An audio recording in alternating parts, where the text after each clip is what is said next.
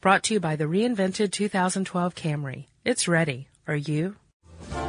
Welcome to Stuff You Should Know from HowStuffWorks.com. Hey, and welcome to the podcast, Stuff You Should Know. That's what it's called. How's it going, Chuck? It's going great, Josh. How are you? I'm doing pretty good. Good. Before we get started, Josh, I'd like to say a couple of words, if I may. Okay. This is, we say this, Stuff You Should Know is just named to iTunes 2008, Best of 2008 podcast.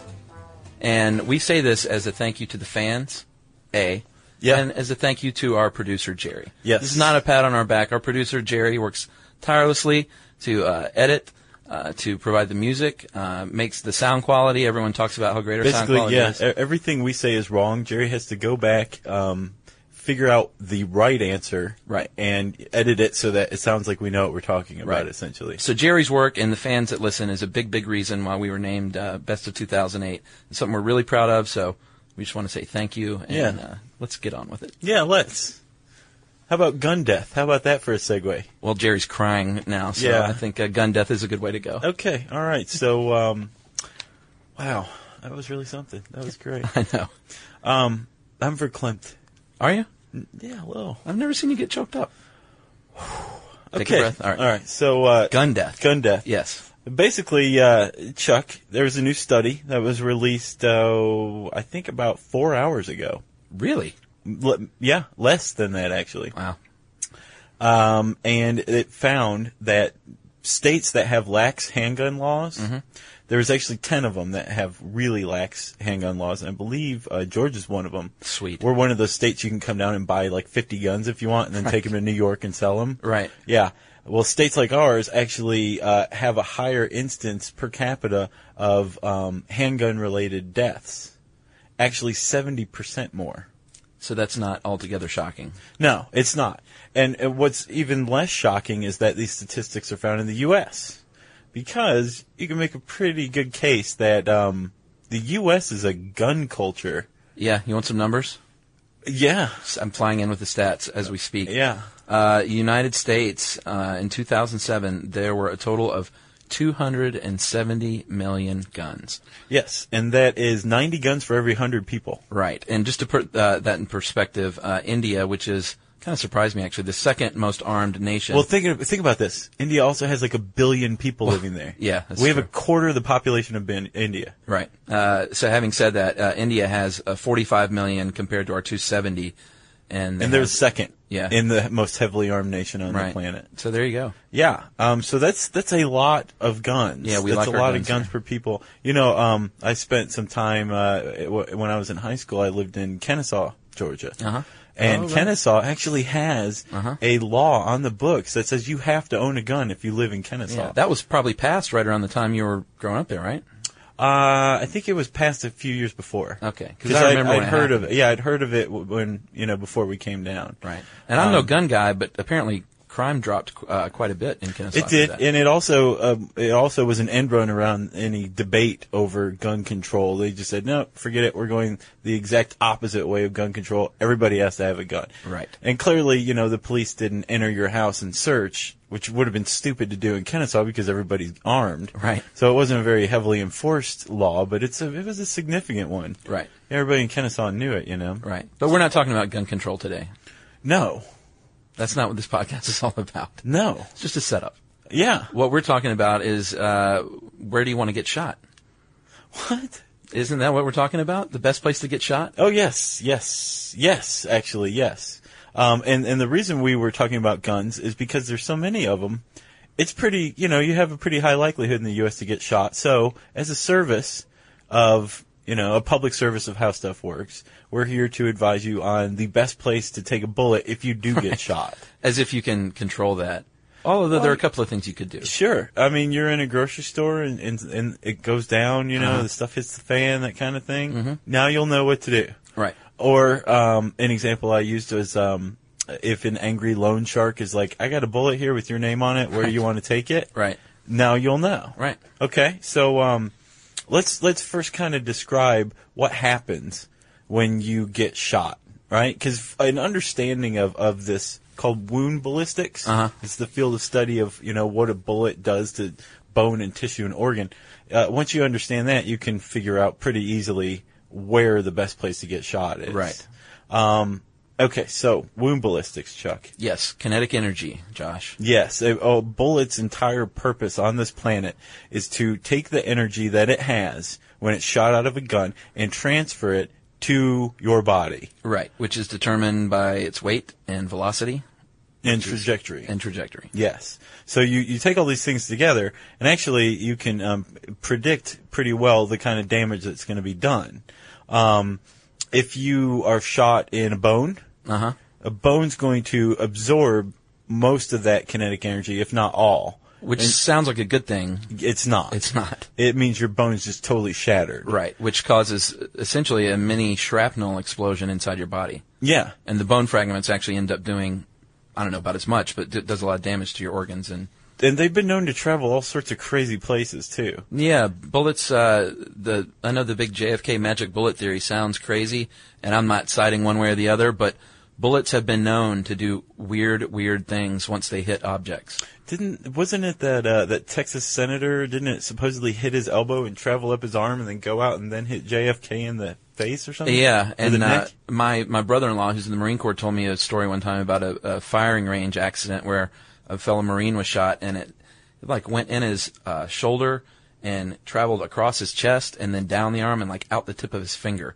Wow. Just tumbling. It's just nuts. Wow. Yeah. Yeah, so these things are deadly and unpredictable, which is a really bad mix. Yeah, it's a great combination. Yeah. Okay, so that's what happens when bones hit. Right. That kinetic energy is transferred to the bone, which shatters, and it's bad. Right. And ultimately, here's a little side note, getting shot through and through and in and out is actually good. Right. I mean, you may bleed to death, but you're probably going to bleed to death anyway if it hits some sort of vital organ or major artery. But the bullet didn't manage to transfer all of its energy, which is why it kept traveling. Right. If it stays in your body, all that energy was transferred to your bone, soft tissue, which actually doesn't crush. The kind of wound that a bone sustains is a crushing wound, crushing penetration. Right. Soft tissue or organs, that kind of thing, that actually suffers a cavitation. Right. This is screwed up. Right. This is this kind of surprised me. When a bullet passes through you, through tissue, it creates a cavity that can be up to 30 times as wide as the bullet itself. So it's a wide path. Yeah, and it's created by these shock waves, right? And then the path closes behind the bullet. Right. It's like a split-second opening, this gulf in your soft tissue, and then it closes behind, but that damage is already done. That shock wave has already just trashed all that soft tissue. Right. So that's bad, too. Right. Which sort of brings us to the specialty bullets that are especially made to do maximum harm. We're talking about Full Metal Jacket bullets, and then great movie. Yeah, good movie too. And hollow points, which are designed to fragment after impact, or hollow points are soft, and they actually flatten and spread out and create a wider area, wider than that 30%. Yeah, because if you have a little pointy bullet, it's not going to make as much. Right. It's not going to have as much of a wide of a track or create a cavity. So I just call those people killing bullets. Exactly. I mean, these things are designed category. to most efficiently transfer their energy, or all of it, to the human body. Right. So now we kind of understand what a bullet can do, right? Now the body. Right. The human body. So bone can shatter. Yes. So you want to you don't want to get shot in a place that's real bony, especially if it's a bone that's near a vital organ. Right. Say your ribs. Yeah. Your chest is just out of the question. You've got lungs in there. You've got heart. I think the liver's in there somewhere. I mean, you've got a bunch of really important stuff in there. Yeah. Between your waist and your neck is a lot of organs going on. And if all of a sudden you have rib fragments flying all over the place, then you're in bad shape. And also getting shot in the spine, not a great place. No. Probably lifelong paralysis, if not death.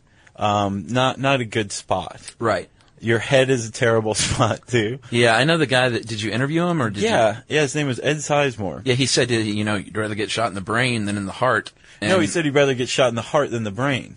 Right, because you can repair a heart. There's artificial hearts. There's no Exactly. artificial brain. I don't think Although I agree with that. He also pointed out that there are plenty of people who survive gunshot wounds to their brains. Right. From, I think, 1980 something to 1993. It's pretty scientific. Wasn't that scientific? Uh-huh. I'm sorry, it was 1982 to 1993. Right. 66% of the people who came into Cook County General Hospital in Chicago with gunshot wounds to their brain lived. Uh-huh.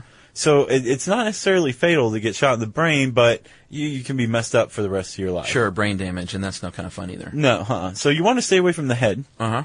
You want to stay away from the torso, the spine. Yeah. And I think really, ultimately, every single one of our listeners is like, yeah, really? Right. What a huge surprise. What an enlightening podcast. Okay, so let's go to the arms and legs then, Smarties, huh? Yeah. Did any of you say arms or legs? Because if so, you'd be wrong. Yeah, but my first thought was maybe to get shot in the leg would be a good place, because in the movies they just tie a bandana around it and limp off. Yeah. Did you ever see? I think it was Rambo. I think it was First Blood Part 2. It might have been 3, where he gets shot in the side. It's a through and through wound, and he's down in like some sewer or something, and he pours like gasoline or Sterno into it, and then lights it on fire with a torch to Like cauterize the melts the wound wound shut? and it just shoots through like the side of his body, and he screams and everything. It's awesome. Nice. It was pretty good.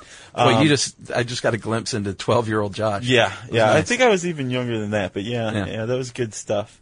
Okay, so, but again, had he chosen wisely, he wouldn't have gotten shot in the side. Right. Again, close to internal organs. But let's get back to the arms and legs. Right, no good. No. Because Why? major arteries, the femoral and the brachial arteries run through the leg and the arm, respectively. So These are huge arteries. They're responsible for all the blood flow to your extremities, which is pretty important because without it, they would freeze off when it got, down to 35 degrees. Right. And if you get shot in any one of these, if these things become severed, you'll bleed out in about 2 or 3 minutes. Yeah, once I read the part about the femoral artery, it recalled, I've heard a lot on the news about people getting shot in the leg and dying, and Sure. that's the reason. It can be a very deadly place to get shot. So what are we left with? Well, by my count, the head, the chest, the arms and legs are out, so I would just say the feet and the hands. That is right. That's probably the best place to That be is shot. right. And also somebody out there who may say, well, what about the pubic region? The hip? No. There is a nerve bundle in your right. hip Mm-hmm. that is, by, again, Ed Sizemore's reckoning, the most painful place to get shot. Right. The nerve bundle right there would just shoot pain throughout your body Right. in the most efficient manner possible. So, Right. so not the pelvis either. But yes, a hand or a foot. Well, there's all kinds of bones, though, so... It is true. This is the thing. You would suffer some terrible, terrible crushing injuries. You may never use your hand or foot that you got shot in again. Right. Number one, you have another one. True. Okay. So let's say you get your foot just completely disabled. There are such things as crutches, wheelchairs. You can Prosthetics. drag your foot along behind you with your good foot. Right. Your hand. You'll never work with your, whatever hand you got shot in again. Right. But think about the drummer from Def Leppard. He Yeah, sure. drummed with only one arm. Yeah, true. Okay, so I mean, there's Rick Allen. Exactly. Yes. Is that his name? Yeah. Nice one. So yes, it would hurt, but think about how thin your hand and feet are. Your hands and It feet should are. go right through it. It could go right through it. Hopefully, would go right through. And also those bones that are getting shattered as that high speed hollow point bullet Right. mushrooms into it and it goes out the other end. It's very unlikely those fragments will travel to a vital organ. Right. So because they're far enough away. Well, I guess this makes sense because whenever you hear about stories about army dudes in various wars who want to get sent home, they shoot themselves in the foot. Mm-hmm. That's the common way to do it, to get sent home. Yeah, at the very least, Stewie and Brian did. Right, from the Family Guy. Yeah, it didn't work then. Yeah. Yeah. So yeah, hand or foot, that's the way to go. Agreed. If someone came running at me with a gun, I would lie down and stick up my arms and legs and my hands in front of my face. Actually, you would be right in lying down. Mr. Sizemore told me, if you get down on the ground, you're presenting a smaller target. Okay. His number one advice to any civilian who is being shot at, run. Run. I believe he may have said run like hell. Yeah. Yeah. I would do a retreat. zigzaggy thing, too. That's another good idea, too. I mean, most people can't shoot to save their lives. Yeah. So, yeah, but, you know, you could just as easily run into a bullet. Yeah. That's true. So, yeah. Number 1, run. Number 2, lay down on the ground. If you have a choice, hand or foot. Right. Pray. Yeah, exactly. So, you know, that brings us to, right, Chuck? Listener mail. Listener mail.